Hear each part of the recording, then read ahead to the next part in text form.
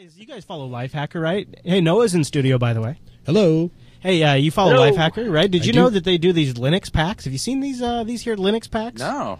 Yeah, they do these Linux packs every year, and Winston Gordon did one this year. And I wanted to go through a couple of the apps with you guys, and I think some of them have been app picks on last, but not all of them. So I thought maybe we'd go through a couple of them and see what we thought. And then it's like pre-show stuff. I don't think it's main show stuff, but we'll take a look at it and see what we get. So here's a couple of the apps they picked, okay? For productivity, Matt, you might like this one. They thought the best launcher was Synapse. Not Gnome. Oh, nice. Yeah, not surprised. They say app launchers bring a lot to your workflow. Now, they both note that, unfortunately, app launchers are in a weird spot in the Linux world. GNOME hasn't had any major updates since 2009. Yeah. And Synapse also doesn't appear to be all but abandoned now. So I guess it's probably because a lot of desktops just build that in these days. I think it's going to take it being broken for anything to actually happen with it. I think that's what will have to happen. Yeah. So. Yeah, okay. You ready for the text editor?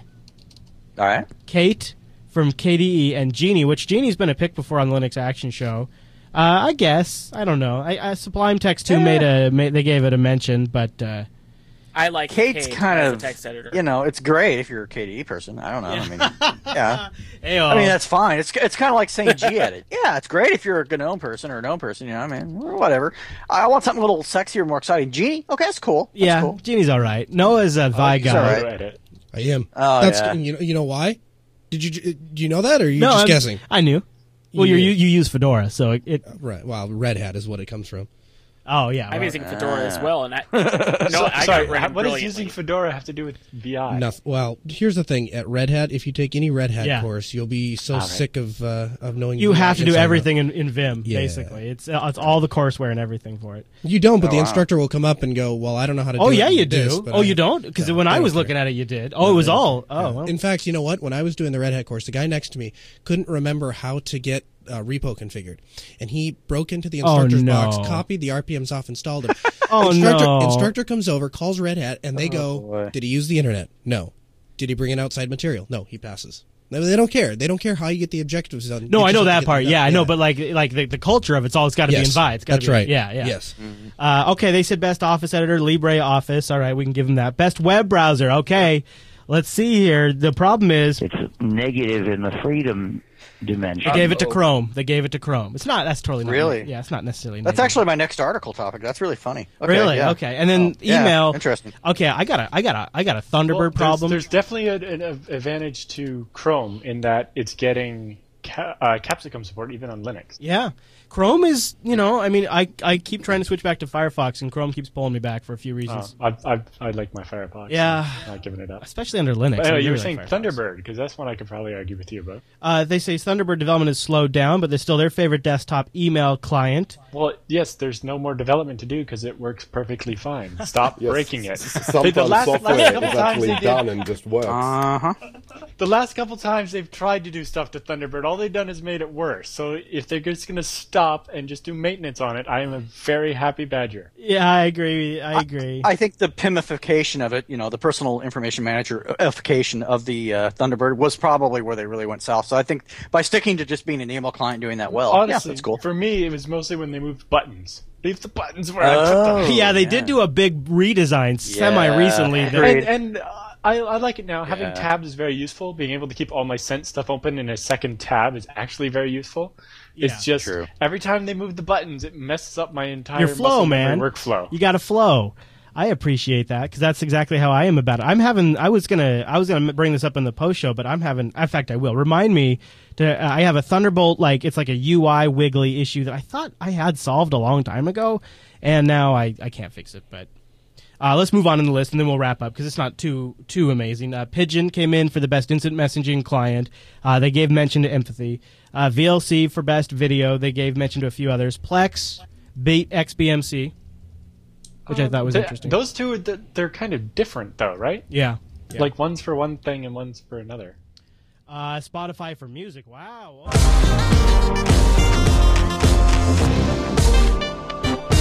Welcome to Linux Unplugged, your weekly Linux talk show that just hit 50 and never looked better.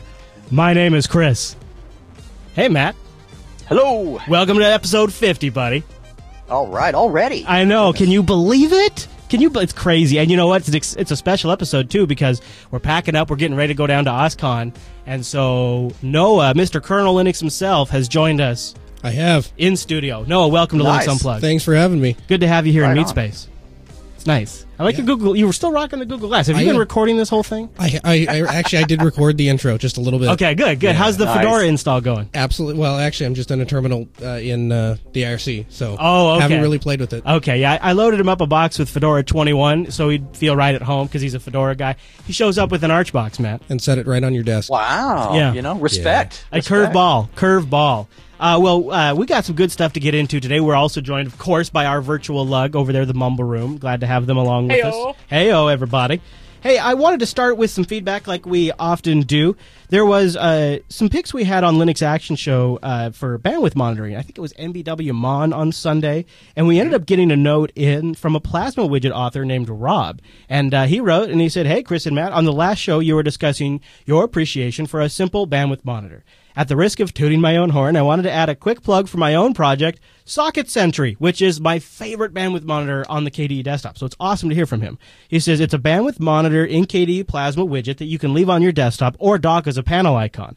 What sets it apart from similar tools, though, is that it breaks down bandwidth per process or program so you can quickly see whether your network slowdown is caused by Firefox or SFTP, for example. It uses libpcap under the hood so you can filter the traffic at monitors using the same expression language and tools like TCP dump and Wireshark.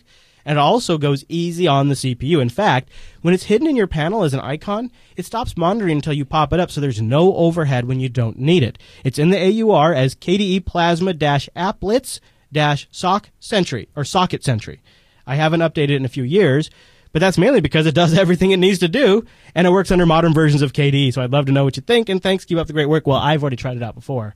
Every time I set up KDE, I set this thing up. Are you like this, Noah, with your, do you have, like, Conky and bandwidth monitors on your desktop? So here's the thing. I test out a lot of different laptops to see how they're going to work and how they're going to work in specific circumstances. So I switch, like I have a different machine now than when you saw me a couple months ago. Because of that, I try and keep it, I change things as I go along. It starts out stock, and then when something bugs me, then I'll add it in. That is exactly how I do it. And especially like right now, we've been moving hardware around. I'm not even like using the same computer week to week anymore. Right. So having the ability to just keep it as close to stock means that I can get up and working a little bit faster. And then the longer I use a machine, the more I bring it under my control. My ultimate. What about you, Matt? Are you a tweaker with your, like, do you have a CPU monitor on your desktop and all that stuff? I do. I generally prefer to kind of go with a GUI option. Usually I'll have it something I can kind of peek at. Although recently I found myself kind of removing myself from using that more, and I'm almost just kind of trusting what I don't know, because I find that my OCD tends to stare at it too much. Yeah, you know what I mean? It can be distracting, can it, too? Like, you can be like, what's going on up there? And it really, let's be honest, computers are powerful enough and Linux is good enough at managing processes that it's not really necessary. You know what I mean? So, well, especially and truthfully, if you're having a problem, you're going to end up killing it anyway, so whatever. Yeah. Go ahead, Alan.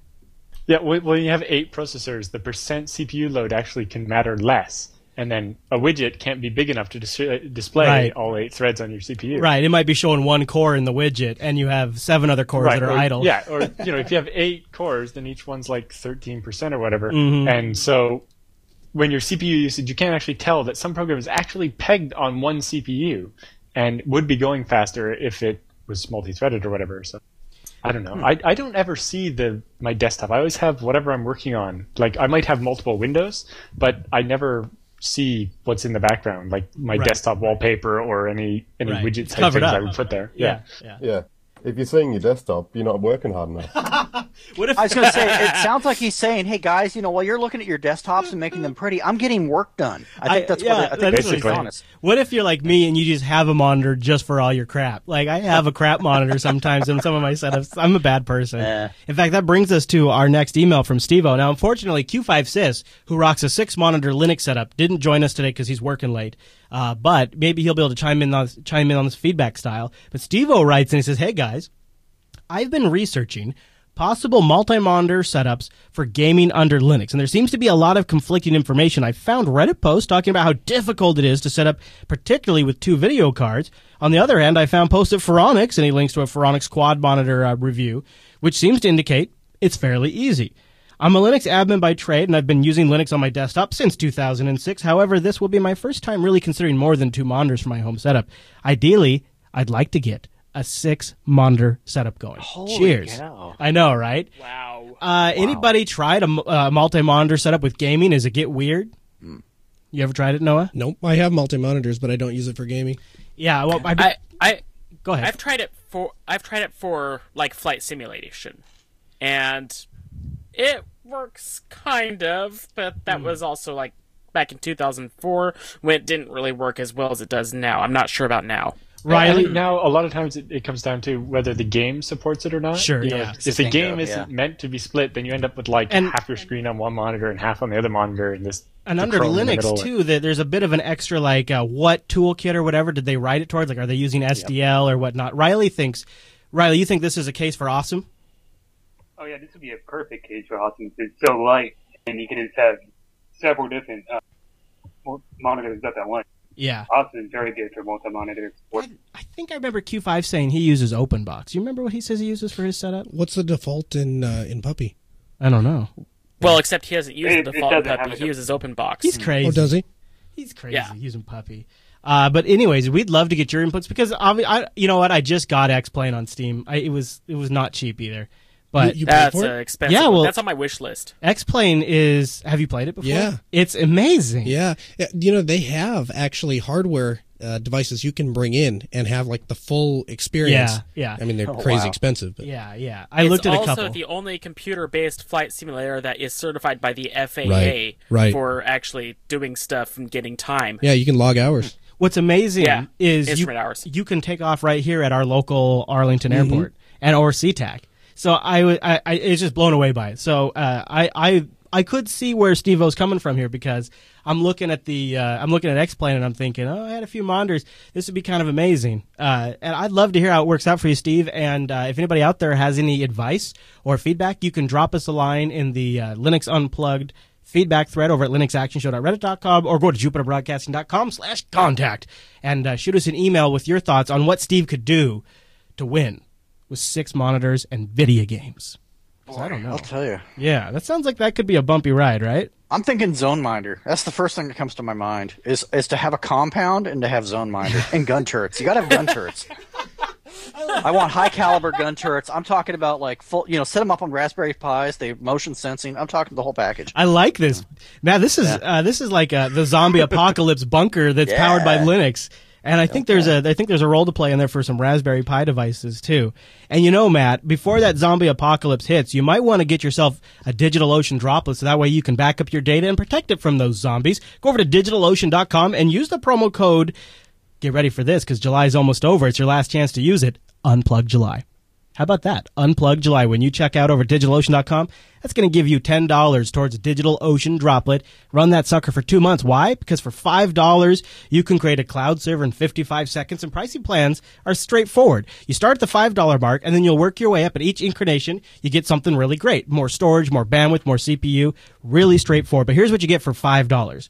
You get 512 megabytes of RAM, a 20 gigabyte SSD, 1 blazing fast CPU, and a terabyte of transfer, all at a fixed cost for $5. So you know exactly how much you're going to pay. And I want to underscore that. I don't want you to go out there and get a cloud system where you get, here's my CPU bill, here's my transfer bill, it's a $200 bill. That's actually happened to me, and it's a painful process. I had to explain it to my boss, and it was very awkward. I was like, hey, boss, sorry, I put that on the card. I hope you don't mind. Look, that's what I love about DigitalOcean. It's a fixed cost, which also means that as a contractor, if I was going to resell it, it makes it super easy. If I'm building an open source project or I'm using it as a backend for an app, I know exactly what my run cost is going to be. And DigitalOcean is so simple. They're dedicated to offering the most intuitive and easy to spin up cloud service. You get root access. We've had users out there that have done it in under 31 seconds. It's unbelievable how fast you can do it. And they've got a brand new London data center. They just spun up the new London data center. Pretty cool.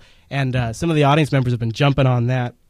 They also have data center locations in New York, San Francisco, Singapore, and Amsterdam. Their interface is simple, and their control panel is incredibly intuitive. And power users can replicate that control panel on a much larger scale with their straightforward API, which is gorgeous. Now, I'm not one to just talk chauvinistically about APIs, but as far as good-looking APIs go, this DigitalOcean one is good-looking. I've heard good things, and that's why you're seeing really great apps in the community prop up. Apps that integrate with the Ubuntu desktop, the Mac desktop, Windows desktop. You can manage your droplet right from your desktop, check on its status, get its IP, and then when you need to go to the DigitalOcean website, their interface is incredible. Their interface sets the bar. utilizes the power of Linux KVM connected to Tier 1 bandwidth in data centers all over the world and gives you access to do all of that in a matter of seconds. Go create yourself a droplet right now and use the code UNPLUGJULY when you check out to get a $10 credit. You can use that $5 rig for 2 months for absolutely free. And a big thanks to DigitalOcean for sponsoring Linux Unplugged. Good stuff. Yeah, man. I tell you what, we just spun up a new one here for a little secret project we're working on in the Skunkworks laboratory over at JupiterBroadcasting.com. All right, I got one more kind of follow-up email from JZA, longtime viewer of the Linux Action Show. He writes in on encapsulated Linux applications. We've been talking about containerizing applications on the Linux desktop. Guadex next week, that's the GNOME Developer Conference. That's going to be a huge topic there. Maybe the main topic. I don't know, I'm just guessing, but it's going to be big. So JZA writes in and says, hey, I wondered why you haven't talked much about Linux portable apps. It's really great for users that don't deal with dependencies on different distros and such. Even the portable Linux games is awesome since games are non-standard on Linux installs. And he links us to portablelinuxgames.org. He says, let me know what you think and check it out. Have you seen this, Matt? No, I haven't. You're probably familiar with the whole portable apps concept on Windows. Have you seen the portable Linux app? Yeah. It's really kind of cool. I'll tell you a little bit. It's based around this technology called App Image Kit. And App Image Kit is a format that is it lets you. If you're watching the video version here, I've brought up a little bit of a diagram, and you can see it's essentially a self-contained image file. You've got an executable in there that could be 32-bit or 64-bit, and then you've got a directory structure that sort of replicates /user, /bin, /lib, and /share. So everything lives in this single image kit file, and then you can move this around. And it can link to libraries outside the image kit file, or you can have everything statically linked self-contained in there. I basically got it right, yeah? Mm-hmm. That's it. And so the Portable Linux Games site has taken this technology and applied it to video games. And essentially, some of these are just a simple download and run. Some of them are a quick download. You run the shell script or the Perl script, and then you have a completely containerized application that you can put on pretty much any Linux box and just distribute as an HTTP download. It's pretty cool. Interesting. Yeah, and I think it's something I want to play a little bit with. I've heard of it, never used it. I don't know if it works out of the box on Arch or what. Right. So I'm going to give it a shot. I don't know. Q5 isn't here to say, but I think that's how the PBI system that the new version is going to work. Is kind of the same idea. Is that the app is in this like virtual file system and self-contained, so you can just move it around. And I don't want to be the guy to say it, but I think this is how the Mac does it too. Oh, really? I think it is. So, yes. I think that's what it's been done at least a couple of times before. So, how does this compare to, say, the old Click project? I mean, it seems like there's a little bit of a correlation there. Yeah, I'm not sure like how they distributed it on like how they did the libraries and things like that. I don't know if there's a correlation there or if it's more just similar in functionality and concept. Okay. And Popey's not here to talk about it. Oh, that Popey. Go figure, right? He's probably doing something Ubuntu-ish. You can find chasing a chicken. Yeah, chasing a chicken. Yes, Popey chasing a chicken is a thing. The App Image Kit is up on GitHub, and they're working on it, and the Linux Portable Game guys are working with them, too. Oh, hi there. Hey, Chrome, how you doing? And they got a lot of good games from Quake. Geez, look at all this stuff. They just have a crap ton, you guys. Star Conflict's up there, too. Wow. ZNES, the emulator, is up there. Zero AD is on the site. Look at all this stuff. Abuse, Pioneer, Flare. I got to check this out. I think I'm going to try this maybe on my train ride. Yeah, why not, right? As long as that Wi-Fi connection's working. Just do a little download. I'd be really curious to see if it just works. And I guess it's supposed to support 64-bit or 32-bit. So JZA sent that in. So just for some of the details, the app image, this is something that's already out there. That's why I find this fascinating, since this is becoming such a big topic. The app image is an ISO 966.0 file. The contents of the file can be compressed with ZF, so you can even make it smaller, and the standard supports that. The appdir contains one desktop file per the free desktop.org spec, so any desktop that implements that .desktop file, which is all of them, will be able to read the file and just add a menu entry to your desktop, to KDE or GNOME. So it even works in with your integrated desktop menu system. Now, do you think this could, on a larger scale, become a way to bring a unified installer to Linux? Yeah, I do. I mean, I think it is actually. I think it's offering that today. I think that's exactly what it's offering today. It's just not widespread. Do you think it'll become, I guess, culturally accepted? No. I think this is one of those things where something this scale, it almost has to come from somebody with the appropriate weight to move it. Oh, sure. You know what I mean? I'm kind of saying Red Hat. Yeah, That's kind of what I'm saying. Or Canonical, right? Well, you don't think so? No, Or SUSE. I think no. I think Red Hat. Yeah, I mean, come on, SUSE. No, I'm serious. Like, I mean, you guys know. I mean, just for the record, we know people. We like people who work for SUSE. I used to deploy SUSE Enterprise Linux as part of my job. I thought it was the best enterprise Linux. Yeah. And I wear a SUSE hat. So how is SUSE staying relevant these days? I love what they're working on too, which is the shame of it. I love the evergreen concept or the whatever the evergreen concept they have. I love the build service, all of that, the studio. But so, what do you go to when you want a desktop environment that's commercially supported? CentOS? I don't know. Well, yeah, but that's not. I mean, that's you can buy support for it. Though. Yeah, but it's meant more towards servers, though, right? I mean, you're not going to sit there. You're not going to have somebody do realistically, that. Chrome OS. Yeah, that's true. Yeah. I mean, that's what's unfortunate, right? Is now that CentOS is a legitimate Red Hat project. Mm-hmm. And then you have Ubuntu, who's rocking it on the cloud space too. Mm-hmm. That market's really getting tied up, right? I think in the back end, yes, but I don't see too many people sitting down at their workstations and using CentOS to right. Yeah, I don't think people are really competing right there right now. I mean, I think the only person really competing there is Google. Sure. I mean, and Canonical, sure. I mean, you're seeing a lot of LTS deployments there, but I think that's despite their efforts. Mm-hmm. I don't know. I don't mean to dog on OpenSUSE, but it's just actually something I've been thinking a lot about off airs. Where do they really fit in the political structure now for Linux? Mm-hmm. And when you think about moving something like this app image kit format forward, I mean, okay, this isn't as big, but it's almost as big as like systemd. Almost. Mm-hmm. Could you picture systemd succeeding if it was an OpenSUSE effort or a SUSE effort? No. Could you see it succeeding if it was anybody but Red Hat? No, but I say that primarily based on the fact that Upstart was so heavily backed by Canonical, and Canonical had so much driving force behind Upstart already. So you have to come to the table with something that offers a lot more and be backed by someone that's as big or bigger, right? Yeah, Riley makes a good point. Go ahead, Riley. Yeah, I mean, SUSE is really good, but there's still that Microsoft ties, and it's still RPM based. Yeah, well, no, I think it's a really well-engineered, high-quality distribution. I think it maybe sometimes people find the package management with Zypper and stuff as a little foreign still. It's maybe not quite as tight as they want. And you tied in... Guys, as far as a nice GNOME or a nice KDE implementation goes, OpenSUSE 13.1 is great. Mm-hmm, mm-hmm. Yeah, no, they're really good. Well, I thought the point of SUSE was basically to be the alternative to Red Hat for enterprises, but I don't know if anybody really wants an alternative. Well, I think it's Ubuntu LTS, unfortunately. Mm-hmm. Yeah, I mean, it really is. You've got existing market momentum maybe that not still so much sells. on a server. I guess Ubuntu works on servers, doesn't it? I think they've pretty handsomely surpassed SUSE's installation base. Google. Yeah, they have a specific download for installing on servers. Right, I've seen that. And on EC2, Ubuntu's huge too. I guess. Yeah. When Google went to dump a lot of the Red Hat servers, they went to Ubuntu. So, what does that tell you? Yeah. Debian. Well, Ubuntu. Actually, and was it just Spotify who just publicly announced they're switching from Debian to Ubuntu?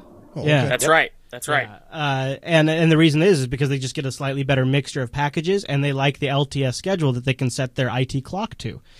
And I want to make sure I'm being clear. I'm not dogging on the quality of SUSE, the people who work on SUSE, or what SUSE does. I think YAST is great. I think it's still one of the most well thought out distributions from top to bottom. It has saved my ass several times. They have like recovery modes you can go into that literally got us back up and working. I'm not saying any of that. I'm saying the market seems to be deciding these things, despite their best intentions and efforts. And so when I look at this app image kit, it feels like, Red Hat and Fedora and Ubuntu and Debian really together would all have to get behind it to really make it work, but it has to start with somebody that has the ability to push it. It can't just, what I mean? Like eventually there has to be an entire consensus like we saw with systemd eventually. And it was awful and embarrassing, but we got there. We're still kind of not there, but we got there. Mm-hmm. Same thing would have to happen with this, right? And it has to be started off by somebody who can just champion. I mean, would systemd have been successful if it wasn't for Lennart out there taking on every criticism or responding with massively detailed technical explanations explaining why things are the way they are? Mm-hmm. Lennart was the person who you could probably attribute a lot of publicly pushing systemd through. Who's going to do this for the standard? Right. But if you have the GNOME group working on desktop containerization, you get some of those same people now. They're going to be pushing that standard. Right. And that might have the momentum.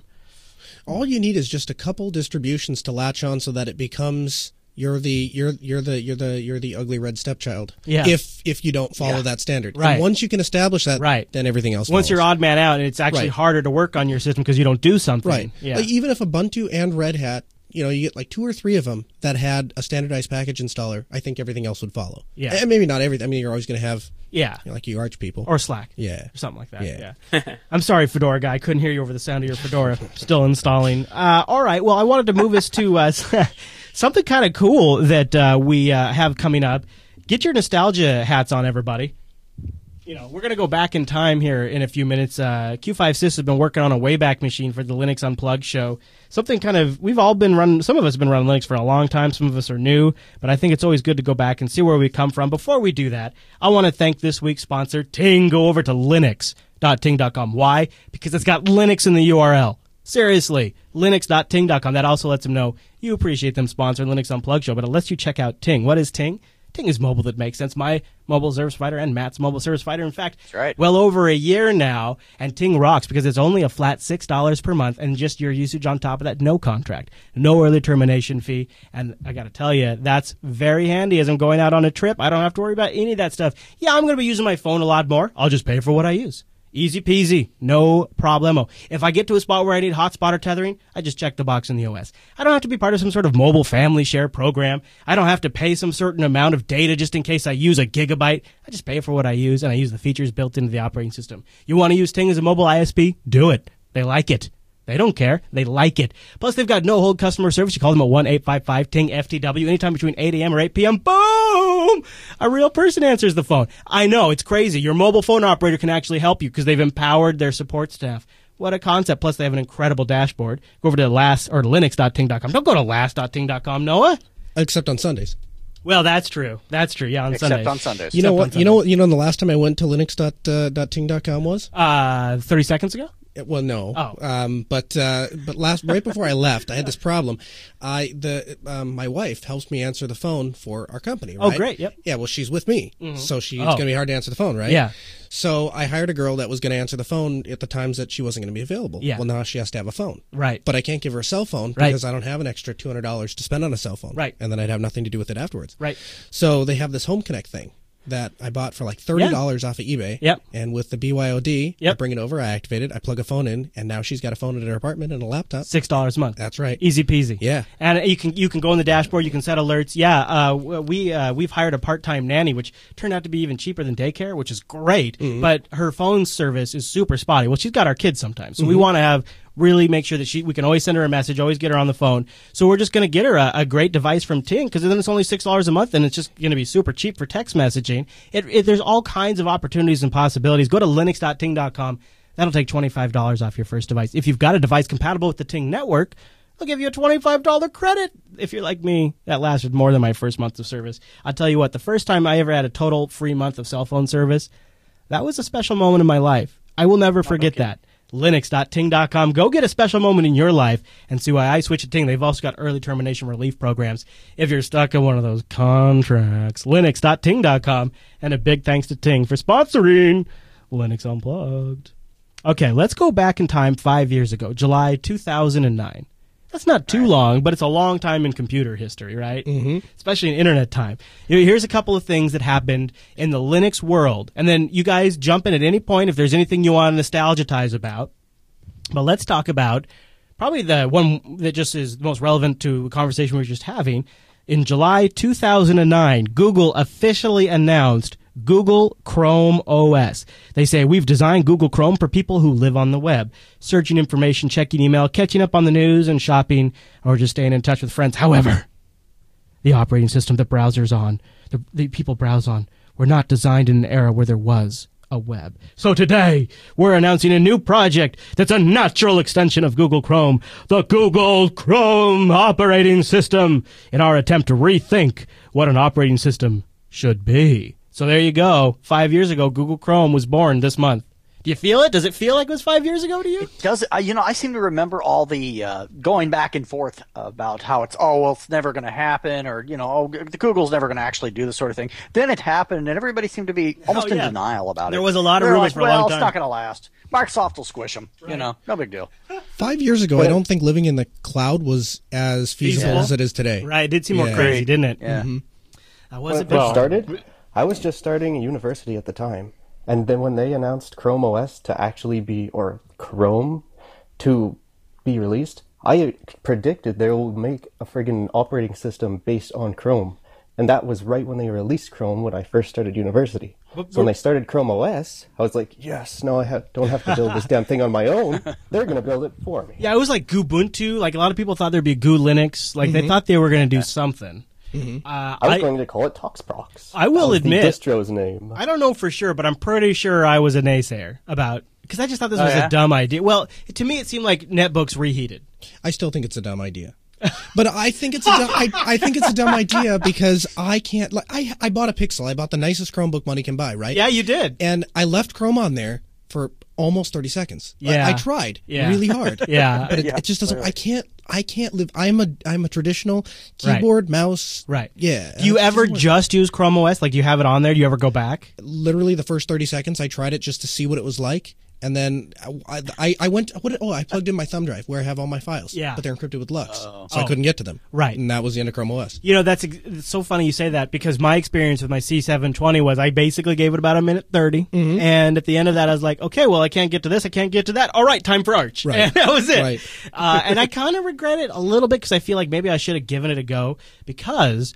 Now that was over a year ago. Now here we are, and now I'm going between the studio and the house all the time. Mm-hmm. And there are more days than not that I just don't bring a computer with me when I move between places, and I just have everything synchronized between the two locations. And I sit down here at a computer, and I sit down there at a computer at the house, and everything's there. And some of that is because of Google Docs and Google Chrome Sync and stuff. Right, but the problem is you're going to have to make significant compromises in the Fort Fisher project to be able to make that happen. Right? That's why I know. That's why. The good opportunity or advantage of Chrome OS is that you cannot have to worry about getting binary updates from whoever gives you your updates. You can patch or check at the source code or the friggin' code and fix the problem yourself on the Chromebook if you really want to, instead of needing binary packages all the time. Riley, do you think this last 5 years has been a hit to privacy? No, I was just making a joke. It's definitely been a privacy division. I don't think it's actually a joke. I would say this last 5 years has been.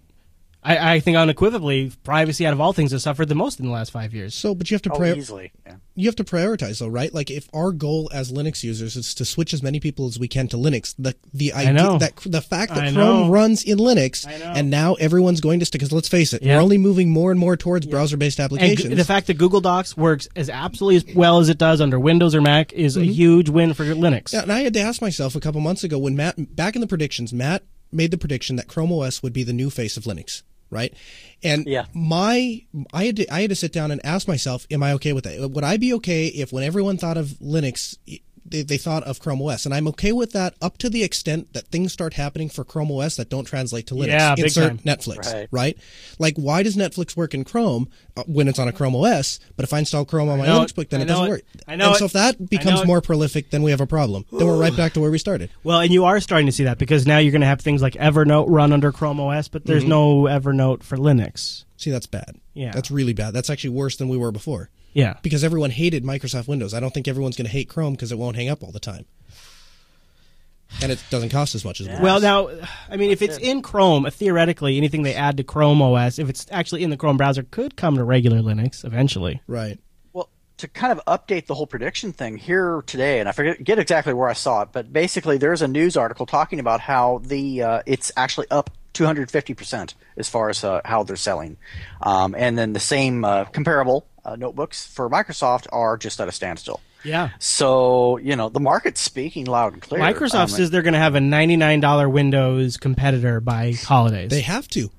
They look at what the majority of home users are doing. They go on Facebook, they write letters, they check email, they go on Spotify, and so if those are the things that you're doing, You can do that in a Chromebook. So why would you spend more than $200? I say Microsoft should bring it, because think about it. You know what those are all going to become? Cheap Linux boxes. Most of them are going to just eventually become Linux boxes. Make a $99 laptop. I'll run Linux on that. It won't take that long.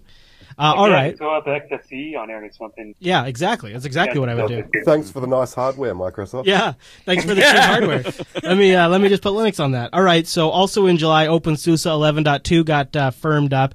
Sabian 4.2 rocking it 5 years ago. In fact, there was a review of it. People thought it was maybe one of the best GNOME desktops if you wanted Compiz Fusion. And you didn't want to use Ubuntu. Yeah, Crunchbang version 9.04 came out.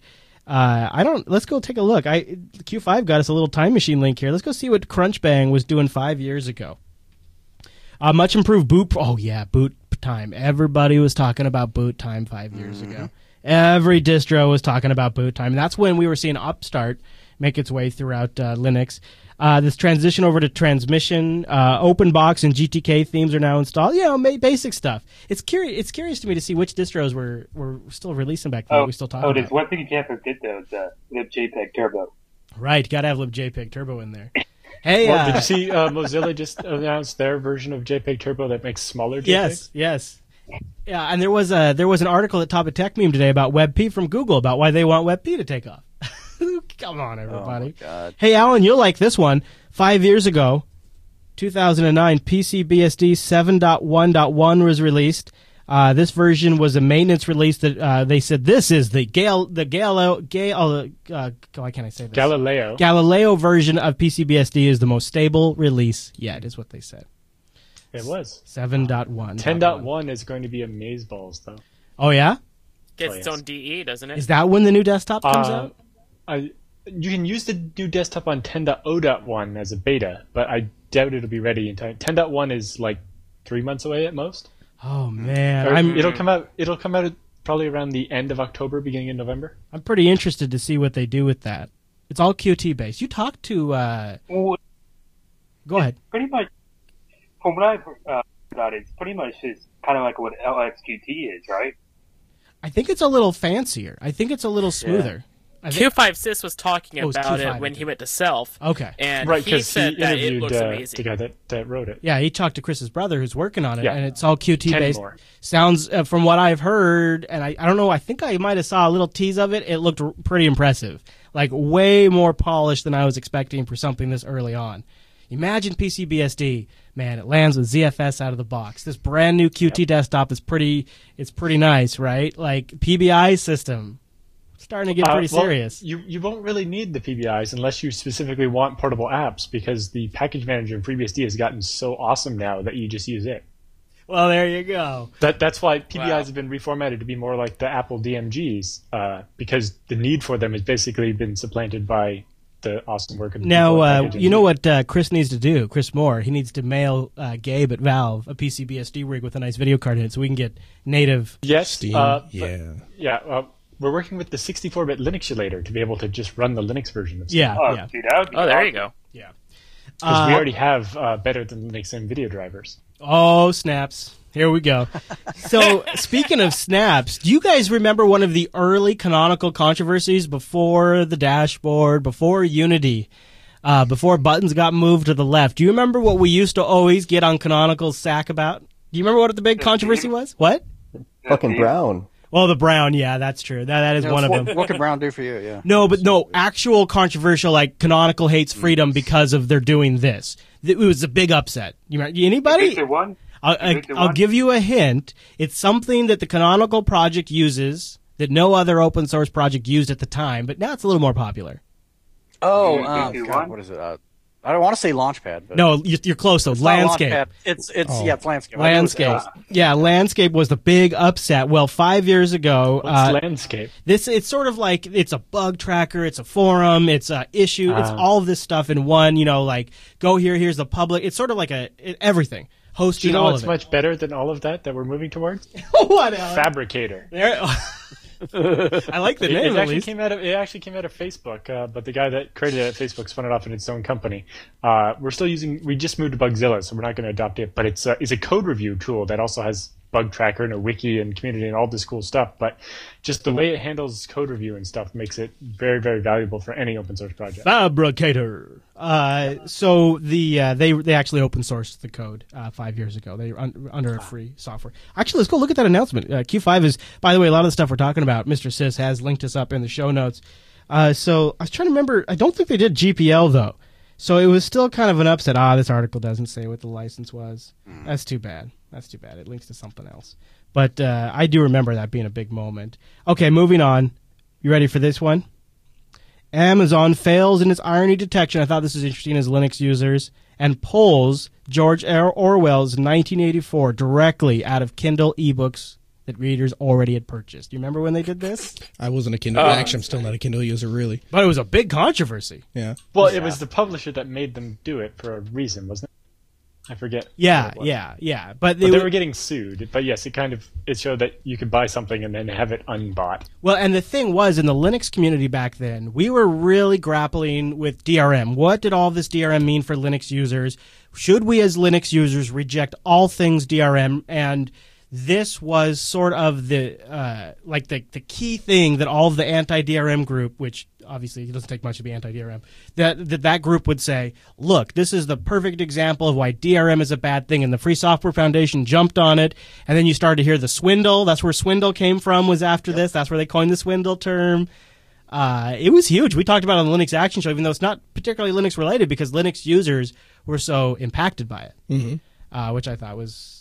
I don't know. I remember that, and I remember going, and I went back to reading my Kindle. Yeah. I was just kind of like, yeah, well, that sucks. But, I mean, it didn't affect me personally. And I'm really selfish that way. I don't know why.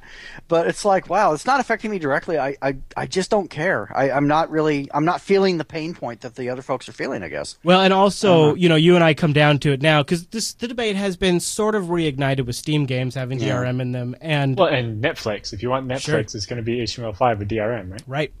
And to me, all of these things, they fall into a category of like casual entertainment, like as much as like the same category that going to a movie falls into. Like I don't get all worked up that I only go to see a movie once, but I still end up paying like $30 when I go to the theater. To me, it is, if you want to, if you try to bring a backpack and they search it, you might feel differently because they want to make sure that you don't record it. Listen, the monkey wants to punch a button and have his entertainment. And if they want to charge me a certain amount that is fair, then the monkey will pay that amount. And if the monkey's entertainment is wrapped up in a controlling scheme, it doesn't really matter because, to be honest with you, the monkey has a short attention span and he's going to move on to something else anyways. And just because the monkey has a predilection to collect everything and hoard everything like some sort of squirrel preparing for the winter, it doesn't necessarily actually mean that is the thing you should be doing. And perhaps maybe not having so much digital clutter is actually a good thing. That's what the monkey thinks, at least. Here's the other thing, too. So your end goal, or the end goal, or the end idea would be that we'd all be able to use games on any platform we wanted, and they would for years. Steam could shut down 10 years from now. And they would all be DRM free. But the reality is, in order to get there, we have to take small bites, small steps. And the first step is to be able to actually run the games on Linux. Later, after we have all the software working and Linux becomes a usable platform for the majority of people, then we can worry about finding better solutions that are more free. But at this point, I feel like the fact that Steam's on Linux at all... Yeah. Let's stop there and that's a huge celebrate win. that for a year or two before we start complaining. Yeah, I think we're talking about 5 years ago. You go back 5 years, nobody would have believed where we're at with gaming now. Nobody.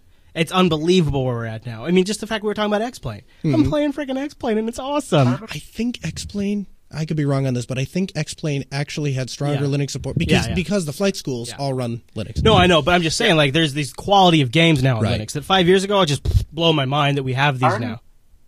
I remember, like, when y'all were making fun of Phoronix for always recording on Steam coming to Linux. Like, this will never happen. Are you kidding me? Actually, I think I actually kind of gave him a little... I was coming down on the bit of, I might believe it. I was starting after a while. There's a saying in the news business, where there's enough smoke, there's probably a fire. And it started to see like there was a lot of smoke.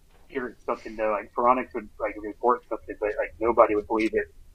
Well, yeah, because they were pulling... What he was doing early on, where Michael got onto it early on, this is probably about 2-3 years ago, was he was finding like screenshots or something in the Windows binary or something, like he was taking stuff apart, or like the installer, and finding references to Linux. That's how it started, and everybody was like, they just explained it away as, oh, that was just for some testing stuff, blah, blah, blah. Don't pay any attention to that. Valve doesn't even have a Linux developer on staff. That's what everybody was saying. They don't even have any developers in staff. Well, it turns out... Well, that's what they I'm got sure... big, though. They hired all the developers. I'm sure... Sorry, go on. No, you go. I was just going to say, I'm sure there was a period where Michael was saying that he was going into Valve's offices and talking to them about it, but that he wasn't allowed to relay exactly what he was talking about, to anyone, but just simply going, it is happening, I promise you, I've gone in and seen it, but I can't show you any kind of real proof or anything like that. Right. Yeah, that's always people, then that depends on your reputation, and everybody has a different interpretation of that. Hey, so we're working on more retro lookbacks. We're just getting started. This is just a new concept we came up with. We thought episode 50, let's celebrate our 50th episode by doing just a little look back over the history of Linux, and we want to do one next month too. So if something happened a few years ago in August that you think was a seminal moment, or maybe even not, just something that's fun to talk about in the Linux space, email us. Go over to jupiterbroadcasting.com, click the contact link, and send it into Linux Unplugged. You might see it in next month's Retro Lookback. We're going to try to do this from time to time if you guys like it, so you got to let us know because you're the boss. Hey, before we get to the end of the show, and I got a little question and maybe a problem the audience can help me solve. I know our audience. I know somebody out there is a Thunderbird user who is empowered to solve my problem, and it's a big problem. What's the problem? Well, I'm going to tell you after the ad spot, because first I'm going to talk about Linux Academy, another problem that Linux Academy solves. Are you busy? Are you a busy person like me? And are you sometimes wondering if you're in the right groove? Are you working on the right product? Are you doing the right type of technology? Should you get into web services? Should you get into OpenStack or virtualization? Do you want to just kind of see how other distributions work? Or do you want to take your skills to the next level? Well, then go over to linuxacademy.com/unplugged. That'll get you the Summer of Learning discount. This is a great opportunity to take your skills to the next level, make you more employable. Make that next review have an extra check mark that said you accomplished this thing, or give yourself the opportunity to expand your skills. Like, take Noah here. He's a Red Hat guy.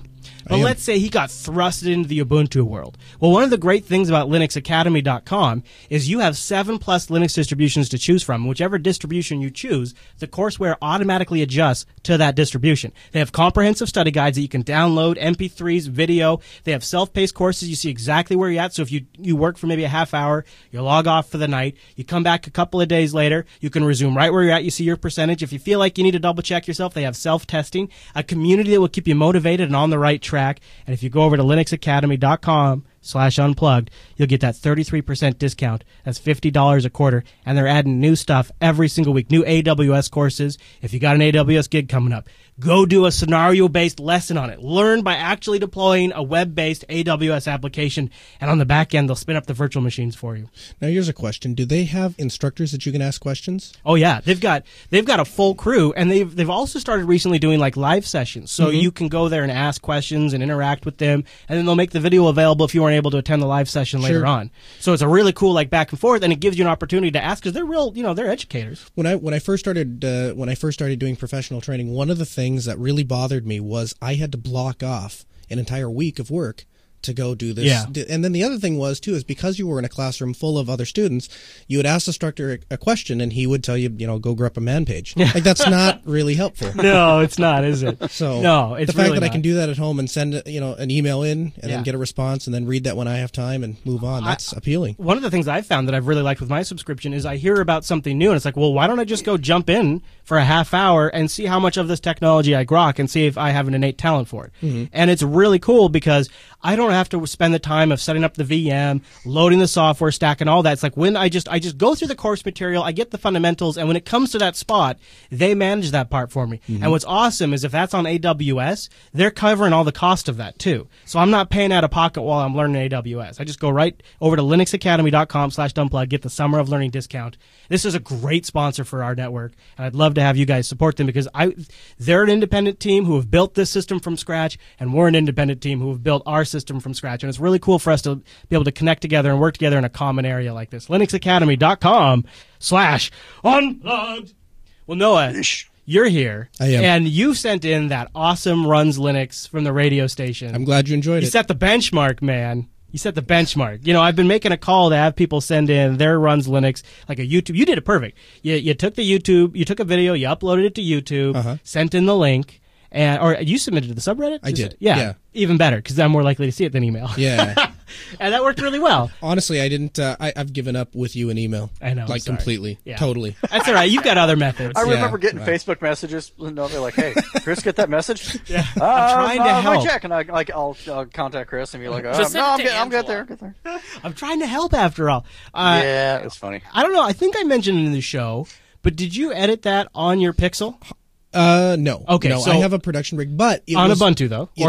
Yep, So 1204. you do use Ubuntu, son of a gun. What? Yeah. I think I had a bunch on the Pixel, right? No, but everything from start to finish was done on Linux. Even the glass that everyone likes so much, even that at its core is technically running Linux. That's true. Yeah. That's true.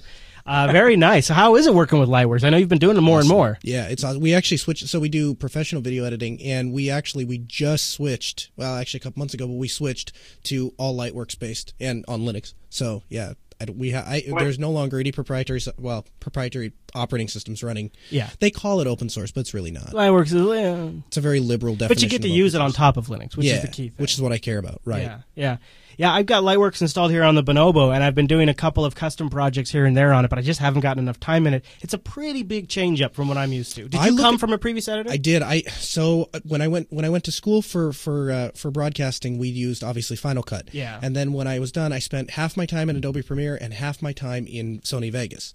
And between the two, I didn't really have a huge preference. And when I went to Lightworks, I swear some developer at EditShare sat down and they're like, what is the most confusing way we could lay out a GUI for people to use? And then, then they made it a little more complicated, and then that's what they went with. Because it doesn't work like any other NLE out there. No. But once you get in the way of Lightworks editing, I wouldn't go back. Really? Yeah, absolutely. Oh, that gives me some encouragement. Yeah, I look at it almost like an operating system. What's neat is because it takes over your screen. Yeah. It doesn't matter if you're using it on Windows, Mac, or Linux. Everything the skill is the set same. applies. Yeah, I do dig that. The thing is, for me, is it's so different, and I don't necessarily think it's different in a good way. Yeah. So it's hard for me to switch. It was one of those things, too. I walked away from the computer 2 or 3 times, and I went, that's it. I'm done. Never going back. I'm not using this. Really? Yeah.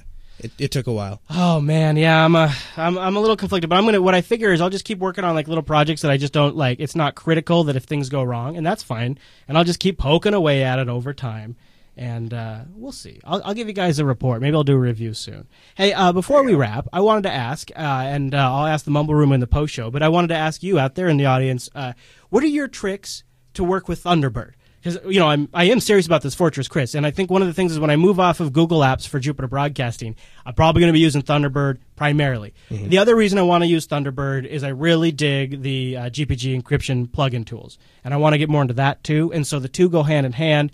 But there's a few things I have that bother me about Thunderbird, and you got to keep in mind, I'm trying to use it at a scale where maybe each inbox is getting 50 to 120 emails a day, and maybe there's 4 or 5 inboxes. So it's at a scale where you need to be able to process. So my question for the audience is what extensions, what tips and tricks do you have, themes, anything, to make Thunderbird rock? And I know some of you are going to be like, Thunderbird rock? That doesn't even make any sense. But if you're using it, you know what I mean. What do you do to make it rock? Do you use Thunderbird for anything? Oh, yeah. That's all. Yeah, that's my email client.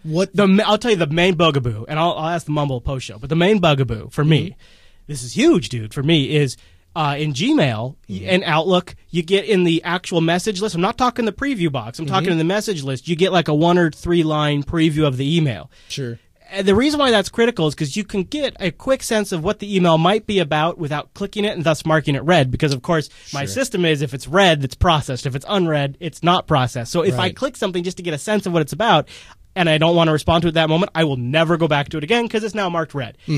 I swear there used to be a way in Thunderbird to get that preview. I swear. So I just want to get tips and tricks, and I might do like a little collection on the Linux Action Show of things I did to make Thunderbird work well for me. Because I'm going back. So SnakeDoc says that Thunderbird's capable of it. I know. Yeah. I think so too, but I can't figure out how. Well, apparently SnakeDoc does know how. Well, SnakeDoc's smarter than I am, Noah. Yeah. Well, maybe he could do a team viewer session and system administrate your computer. Right. That'd be a great idea. What could go wrong with that, right?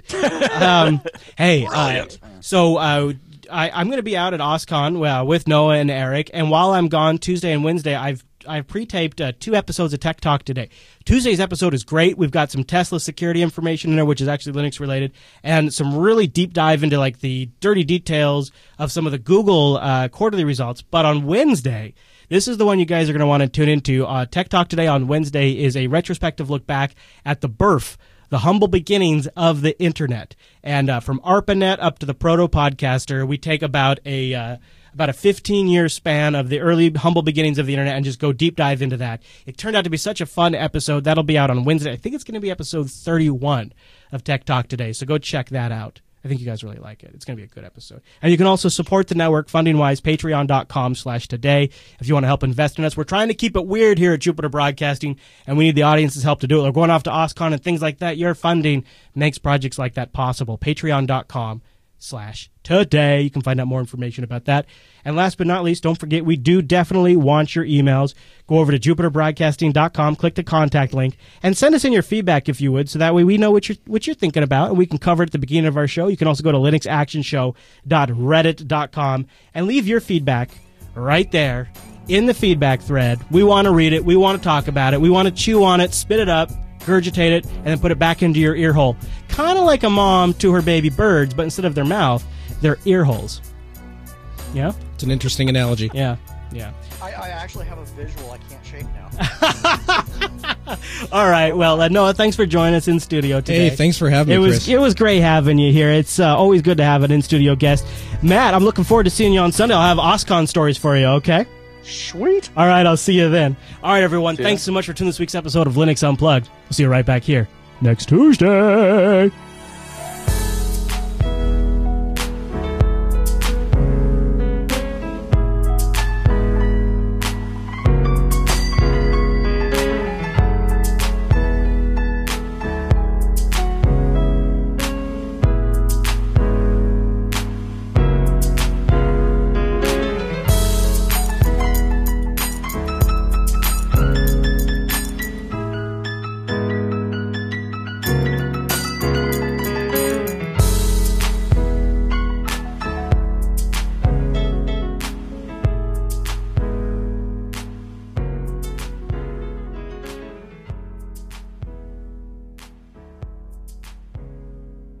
Got a tip from the chat room about the Thunderbird thing, but it didn't work. I went to the message pane and I checked the message pane thing layout. I'll show you. Here's what my Thunderbird inbox looks like right now. So if you're watching this is my Thunderbird inbox, and see what I want is in the list here. In this list, I want I want each mail item to take up an extra couple of rows and give me inline previews a little bit. That's what I want. I researched it. It's not possible. Like right Gmail now. does. Gmail does. I swear Thunderbird used to do that, guys. My Gmail doesn't do that. But sure, it does. Yeah. Mine doesn't. But what I would say there is a couple things. Do you like the wide view that you're using? I was trying it. Yeah, I bounce around. The wide one is just for people that were coming from Outlook. Yeah. I just was trying it to see if it turned it on, because I know Outlook has that mode. Like, I use the threaded thing instead, and, when like half of my screen is a message preview. Although I work the same way you do with the marked as read, except for I have my setting is don't mark the email as read until I actually mark it as read. Mark it. That might be a way to do it, I suppose. There's also an option to just say don't mark it in red unless I've read it for at least 30 seconds or something like that. That's what I do. Seconds. Yeah, maybe that's what I hate that setting sometimes. 4 seconds. Because sometimes but sometimes I want to just click it, and I also want to mark it red, really. But I could just do the mark as red button. I might try just change it up like that. What I do is, your screen's not so.